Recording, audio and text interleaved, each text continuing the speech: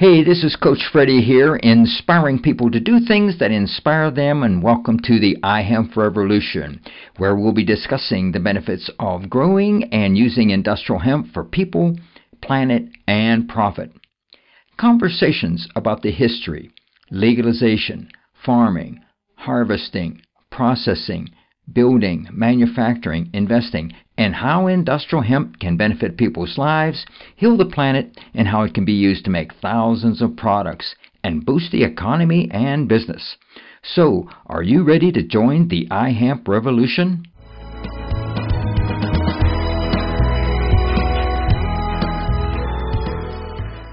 Hey, this is Coach Freddie here, and I am speaking with Eric Steenstra of Vote Hemp, and he's been working in California for quite some time. How you doing, Eric? Hey, Coach. I'm doing great. Thanks for having me on today. Well, that's great. I want to talk to you a little bit about the California Hemp Council. But first, is there anything going on with Vote Hemp that you want to tell everybody? Sure. Yeah, I can give you a little update on what we've been doing. We've been working on a number of things this year. As you know, Congress passed the 2018 Farm Bill last year, kind of opened things up. Right. And so we have been working with the USDA and some of the other federal agencies to ensure that the implementation of the new law is as good as possible. And so we have participated in USDA's public comment sessions, as well as opportunities to meet with their staff directly and to help educate them on the needs of the hemp industry and the best way to go about implementing the law. We've been advocating. We worked with the Farm Bureau and the NASDA, the National Association of State Departments of Agriculture, as well as the Drug Policy Alliance, to advocate to the USDA that they limit their felon ban only to licensees and not to people that work in the industry. We didn't think there should be a ban at all, but since we were unable to get it completely removed, we want to keep it as limited as possible. We've been working with some states that still needed to pass legislation. We had some real big progress this year on that. A number of the more conservative states have come in to the fold now. Texas was a state that we had been working on. Have been down there and testified and done some lobbying at their legislature, really working to get bill passed there, and that went through. So that's great news. They'll have a program by next year. And Iowa, another state that we had been working on, finally passed hemp legislation this year. And some other states, Georgia, and there was a lot of activity this year after the Farm Bill passed. So, in addition to that, we have also been working on some new legislation here in Washington. We've been working with Representative Gabbard's office. She's a representative from Hawaii, and they have just dropped a new hemp bill that is going to help with a number of different things to help encourage the government to do some studies and to provide additional funding and to ensure that hemp is included in some of the existing government programs that are out there. So I'm excited about that. And then, of course, the FDA. So, we're just getting ready to submit our comments to the FDA. They had a public meeting back at the end of May, and they've been looking at CBD and trying to figure this out. And so we've been working to try to encourage them to go in the right direction here and provide some clarity and certainty for the industry as regards to the marketing of hemp-derived CBD and hemp extracts, really. And so, yeah, that's some of the stuff we've been working on. Okay. Are you doing anything as far as what I'm calling industrial hemp? This is the hemp that's grown for food, fiber, and building materials. Are you doing anything in that realm? Yeah, absolutely. I mean, everything that we do applies to, all aspects of the plant. So, I mean, occasionally we'll have a bill that comes up relating to specifically one area.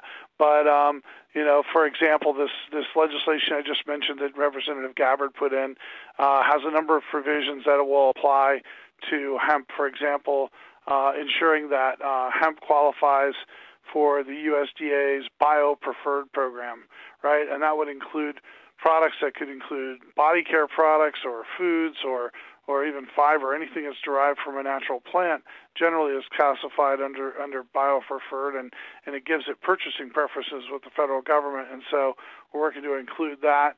So that's an example, but certainly we're very supportive of all uses of hemp. All right, well, great. So let's get on with the California Hemp Council and how you've been working with California out there. Yeah, thanks for asking about that.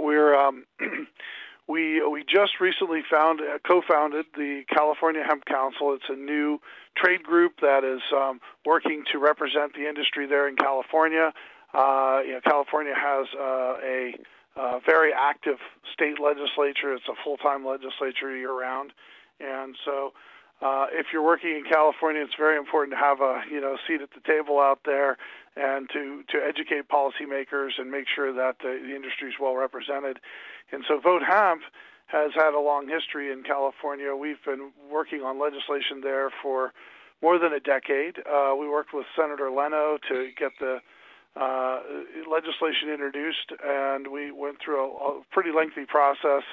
Had several vetoes from Governor Schwarzenegger, one from Jerry Brown, primarily because the federal government hadn't legalized it yet. They were concerned that farmers might get in trouble if they grew it. And so when we finally got legislation passed there in 2013, it had been kind of it was overdone, overregulated, and there were some provisions in there that were put in place, that really didn't need to be in there. But the worst part about it was that when we went to try to see if we could get farmers growing hemp under the 2014 Farm Bill, the Attorney General at that time, who's now running for president, Kamala Harris, she ruled that it was only applicable to university research. And so we were kind of stuck again. And then by when there was a group that was working to put in a voter initiative, became Proposition 64 relating to marijuana, they asked us to include some language on hemp, and so that was an opportunity to expand beyond what we had done with the legislative process. And so that was what finally opened the door up. But the leftovers from that, the legacy legislation we had done with Senator Leno and Proposition 64, there was a need to go back in there and fix some things and clean it up and to make sure that you could grow hemp for all purposes, including for production of CBD.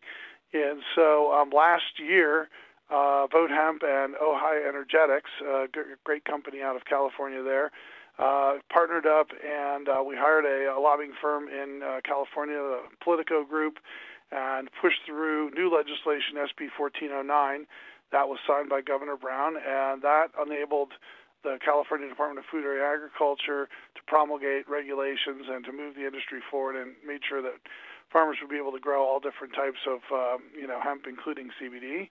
And so that was sort of an initial effort, and we realized that there was really a need to pull more people in from the industry and make sure that the industry was well represented.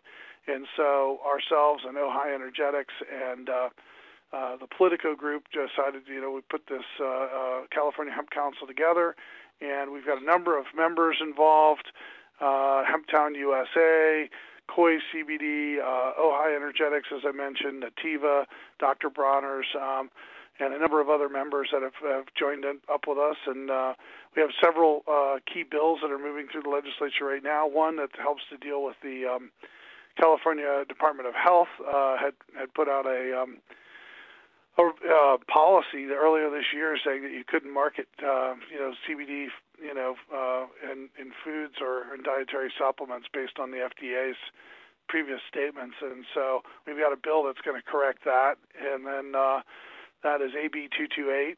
We've been supporting that along with some other groups.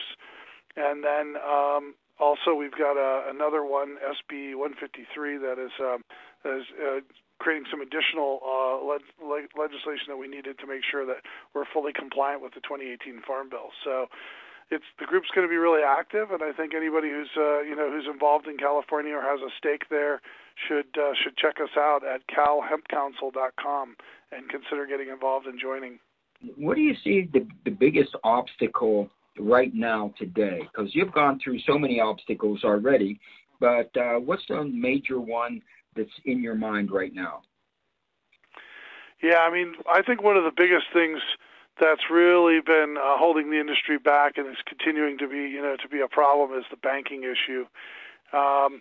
You know, a lot of banks, especially as more CBD products came onto the market, banks started to tighten up their policies on hemp.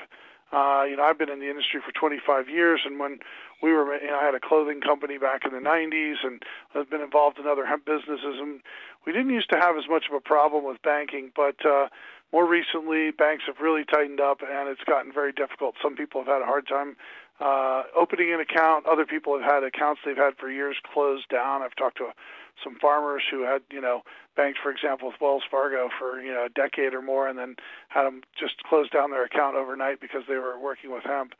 And so I think, also lending, right? Any new industry is going to need banks that can get a grasp on the industry and what its potential is, and then provide, capital to help the industry grow. So right. I think that's one of the top issues this year that we're really trying to work on. And there have been, we filed a Freedom of Information request with the Treasury Department, the Comptroller of the Currency, and a couple of the other departments to try to find out what's been going on, if there's a formal policy on this. And we've worked with some members of Congress to get them to try to ask questions and try to push for a policy change. But the hardest part about it is the fact that these banks are private organizations, and they have risk departments, and so we really have to educate them as well. And so we've also been working on that type of outreach and some new solutions to make sure that everybody in the industry has access to banks for both their general banking services, but also for lending. So what's new on the horizon here for you then? Yeah, so we're going to continue working on the state and federal legislation and education efforts. We tend to a fair amount of events and conferences, and so we just want to keep doing everything we can to help support the industry and to move the industry forward and see it grow and become a major force in, as U.S. agriculture and manufacturing. Eric, is there any last things that you would like to convey to our audience here on the iHemp Revolution? Yeah, no, I think I mentioned the hempcouncil.com is a good resource for people in California, and for anybody who's hasn't checked out Vote Hemp or isn't on our newsletter, I would encourage you to go to votehemp.com and check out our site as a resource, but also to sign up for the newsletter and get our updates. Yeah, I think everybody should do that as soon as they can. So, Eric, I want to thank you very much for being a guest on the iHemp Revolution podcast. Thanks so much for having me on again, Coach.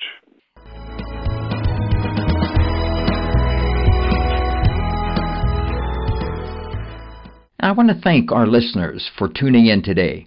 And make sure that you subscribe to the iHemp Revolution podcast on iTunes or Stitcher Radio. Give us a review and follow us on Facebook.com/iHemp Revolution. Like us and then tell your friends. Help us spread the word about how using industrial hemp can benefit people, heal the planet, and provide long-term profit. This is your host, Coach Freddie, inspiring people to do things that inspire them, and thanks for joining the iHemp Revolution.